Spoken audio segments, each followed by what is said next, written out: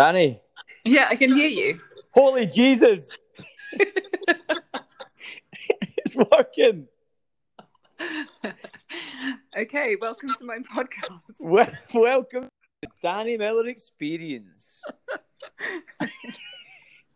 This is awesome. I love it. So We could literally just call each other and just this record. is great. This is absolutely fantastic. I'm really enjoying myself already. Right. So this is the Danny Miller Experience, but actually supposed to be the Carlo Milo Experience. But maybe I can send it to you later. yeah, well, I'm pretty sure they'll record them both. I hope. So before anyone logs out, because there's going to be at least a large amount of people. Mate, let's say like at least 4 people listen to this. So you and me are 2 of them. Yeah. Yeah. So, exactly. So another 2. I listen. My mum, and your husband. My husband won't listen to this. He won't listen to this, man. He hates you and he hates me. And It's true. So I've got some questions for you, Danny. Go for it. Actually, Danny, should we reconnect and start again? Okay. Okay, fine. No, let's keep it. It makes it more exciting. Okay. Let's keep it. Right. So basically, got some questions for Danny Miller. You've been a client you're one of my first ever clients in Dubai back about 7.5 years ago. Yeah. And you then, there was a spell of just a mere 6 years, I think, of no training. That's not true. I did exercise. No, you did. You walked. I didn't exercise with anyone. I didn't train with anyone, so I got really fat. You watched some aerobics on telly. That's right. That's what it was. Yeah. Something along those lines. And then, so then after that mere 6.5 years, we then reconnected, went into the gym training, wasn't it? Yeah. Yeah. And then we had the lockdown. COVID lockdown, yeah. Well, nonsense. So then we went on to a bit of online training, and since then we've been focusing on the online training. So yeah. Can you just, obviously with people, this podcast is for people to be able to relate to, and then so what you realise when I asked you to do this, you're like, what am I going to talk about? But what you don't realise is a lot of people will be in a situation or be able to relate to you a lot. So even though you might not think, it's not about the information of fitness and health, it's about the information, how the kind of experience that you went through. So tell us from when we started, let's go from when we started the program. Yeah, so February, and why you started the program and these things. So well, for me, I knew that I had put on a substantial amount of weight during my pregnancy. So I'd obviously got married and I was at an okay weight then I got pregnant, and then I was overweight for me, and I just couldn't make a difference. I couldn't sort of motivate myself enough to do anything in the gym properly, and nothing was really working for me. So then I was like, no, I definitely need more motivation and more structure, and I just need to know what to do in the actual gym, because I felt like I was just using machines randomly. So then obviously I came to see you, and then at least we could kind of work on how my body had changed, how what muscles might have sort of got worse during the pregnancy, or how my posture might have got worse, or whatever it was, and things that I was obviously dealing with. And then then with the Zoom sessions and stuff, it was all actual body weight stuff. So in fact, I felt like we progressed with the gym stuff where it was more like weights, and then we went back to Zoom, back to body weight stuff during the Zoom, which I think was actually a really good move. Yeah. Because it kind of allowed me to see what parts of my body I really needed to work on, especially with my core and my lower back and glutes and all that kind of thing. Yeah. So absolutely. The thing is with body weight, if people are at a basic level and are just building up, what people don't realise, if you just run and you'll know it yourself from your experience. If you just run and do bodyweight exercises, you're still going to gain muscle because you've came from doing nothing next to nothing, not nothing, but not as much, and then going into something which is kind of high intensity. It's still a stage of training. It's still working your muscles. You're still going to grow your muscles. I actually feel like it's a better foundation point because, you know, I had gone back to the gym after my pregnancy when I was just working out myself. I was doing weights and everything, and it was doing absolutely nothing. There was absolutely no difference at all. Whereas the Zoom workouts with you, I could see a difference very quickly. Yeah. You know, in the toning and the weight loss. So there was obviously a substantial difference just doing that because, you know, you were sort of breaking it down in a different way. Yeah. Yeah, that's great. No, as I said, it's for like the understanding of having a base, and then realizing that, oh, hold on, I've actually just done 8 weeks. I've came from what weight were you when you started? 66, I think, 66.7. Yeah, and then you are now 61. Yeah, and that there itself gives people an understanding of, and that's something I want to go through quickly, which I went through another podcast, is that a lot of people don't realise how much progression that is in such a short period of time. Yeah. So that is an amazing progression. But what the even harder part is, you know, your background with, like, you've got your wee girl and things. So how have you found that experience, like having to train and having that, obviously? Like, for me, the hardest part of this whole, like, Zoom workout, or like doing it, because we obviously do like 6 days a week, don't we? And you started off doing 2 sessions, like one in the morning and one in the evening, but I had to kind of work around my husband's working hours and all that kind of thing.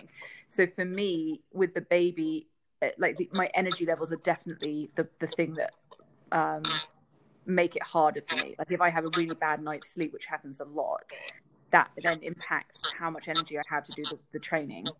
So that's the only thing I found really hard. Like the training itself is very challenging, but it's a good challenge. The only thing for me that is how much sleep I get and how that affects me then, like, you know, physically, emotionally, all of those kind of things that then make me feel like, oh, I can't do my workout tonight. And then it's like that kind of spiral where you feel like you haven't done enough and blah, blah, blah. Yeah. How have you found that? So when I changed it to 1 session a day, how have you done sessions on your own? Have you? Like that part again, I find really hard because now that things have started to relax a bit, my husband's now out of the house all day, and so it means then that I've either got to do the workouts like with my baby around, which is really difficult, especially if there's like a run involved. I can't leave her for a 3K run, so it means that I've only got the weekends to do it. So it's just a certain amount of planning. That's all. And do you find, say for example, during the week you've got Sunday, Tuesday, Thursday sessions, right?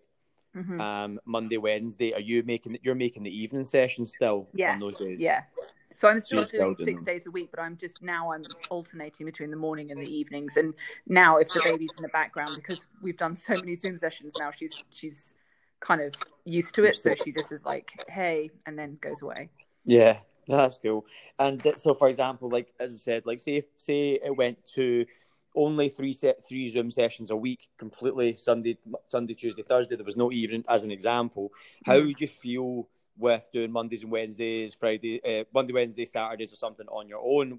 Would you be able to find time to do that in terms of motivation, or how would you feel about doing that? I would, it would definitely be harder because I'd basically have to either do it at 5:30 in the morning before my husband left work, or like 7:30 once he's back and the baby's down or whatever. So it's just a case of setting a new routine and a new discipline. That's all. Yeah, and then in terms of the actual workouts as well.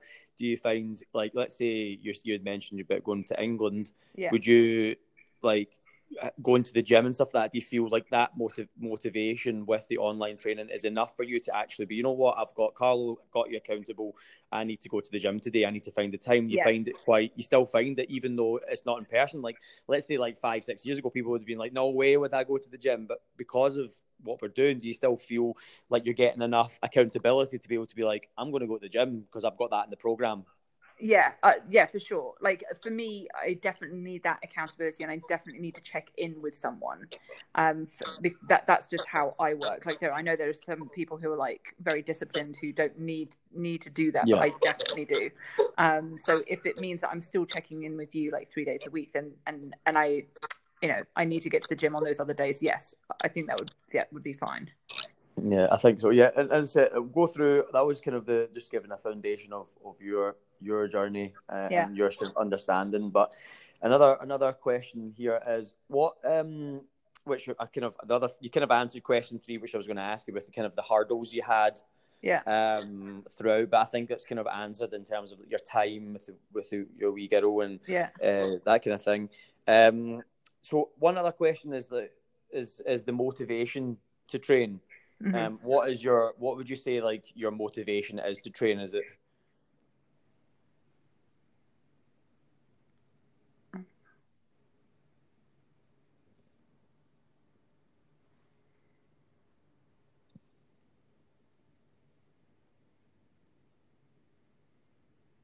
Hello? Oh, yes. I lost you for a bit. So motivation to train.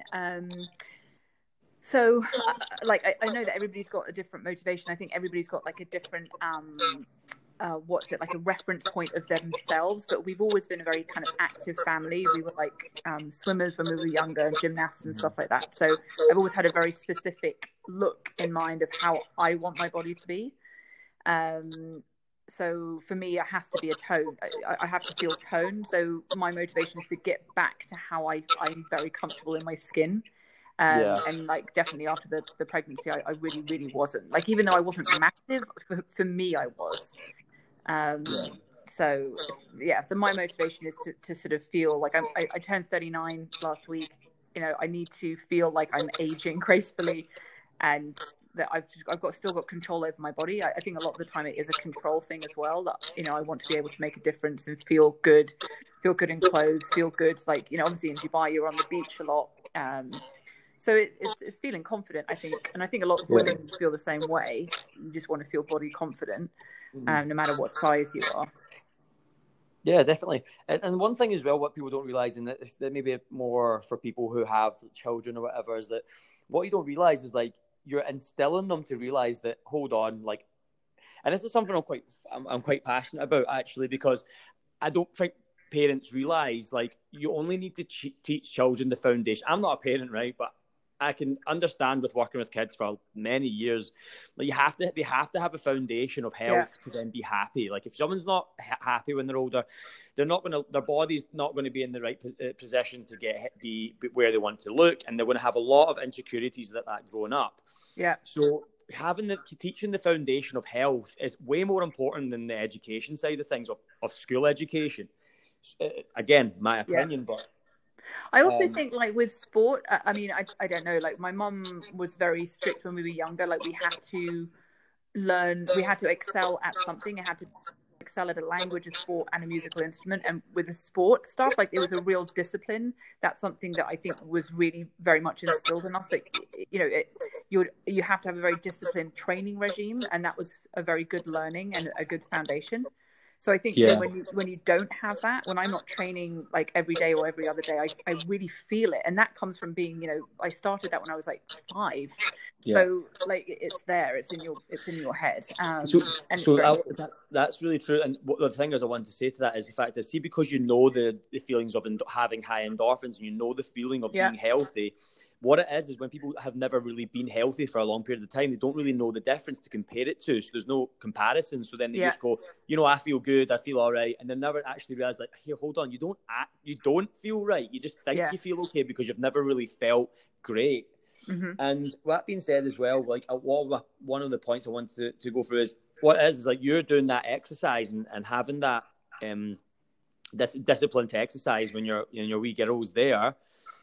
She's then able to like be like, actually, hold on, like probably subconsciously she's seeing that, not even subconsciously, but she's seeing that, and she's like, my mum has actually put me aside to focus on health. That must be really important. Whereas what I find working with a lot of parents is the fact is that actually what they do is they they smother their children and say, "Oh, I need to take them here. I need to do this with them. I need to do this." When actually, what they're doing is in my opinion, again, the wrong thing. Yeah. Because, you know, if you want to teach your kids something great, then actually put them to the side and say, watch this. This is how you actually look after your body. And then they'll grow up to have that. Absolutely. A lot of it is, you know, learning from experience or learning from what's in front of you. If you're going to be a sort of a bad eater and no exercise, whatever, your kid's going to be the same. It's most likely it will be the same. Definitely the same. Like again, it's the same as like as kids who smoke and parents who smoke and stuff. Their kids will be a lot likely to drink or not. They can be. I think, and with that one, it's more two opposites. One kids hate it, and then some kids just end up doing it. And I think, to be honest, more often than not,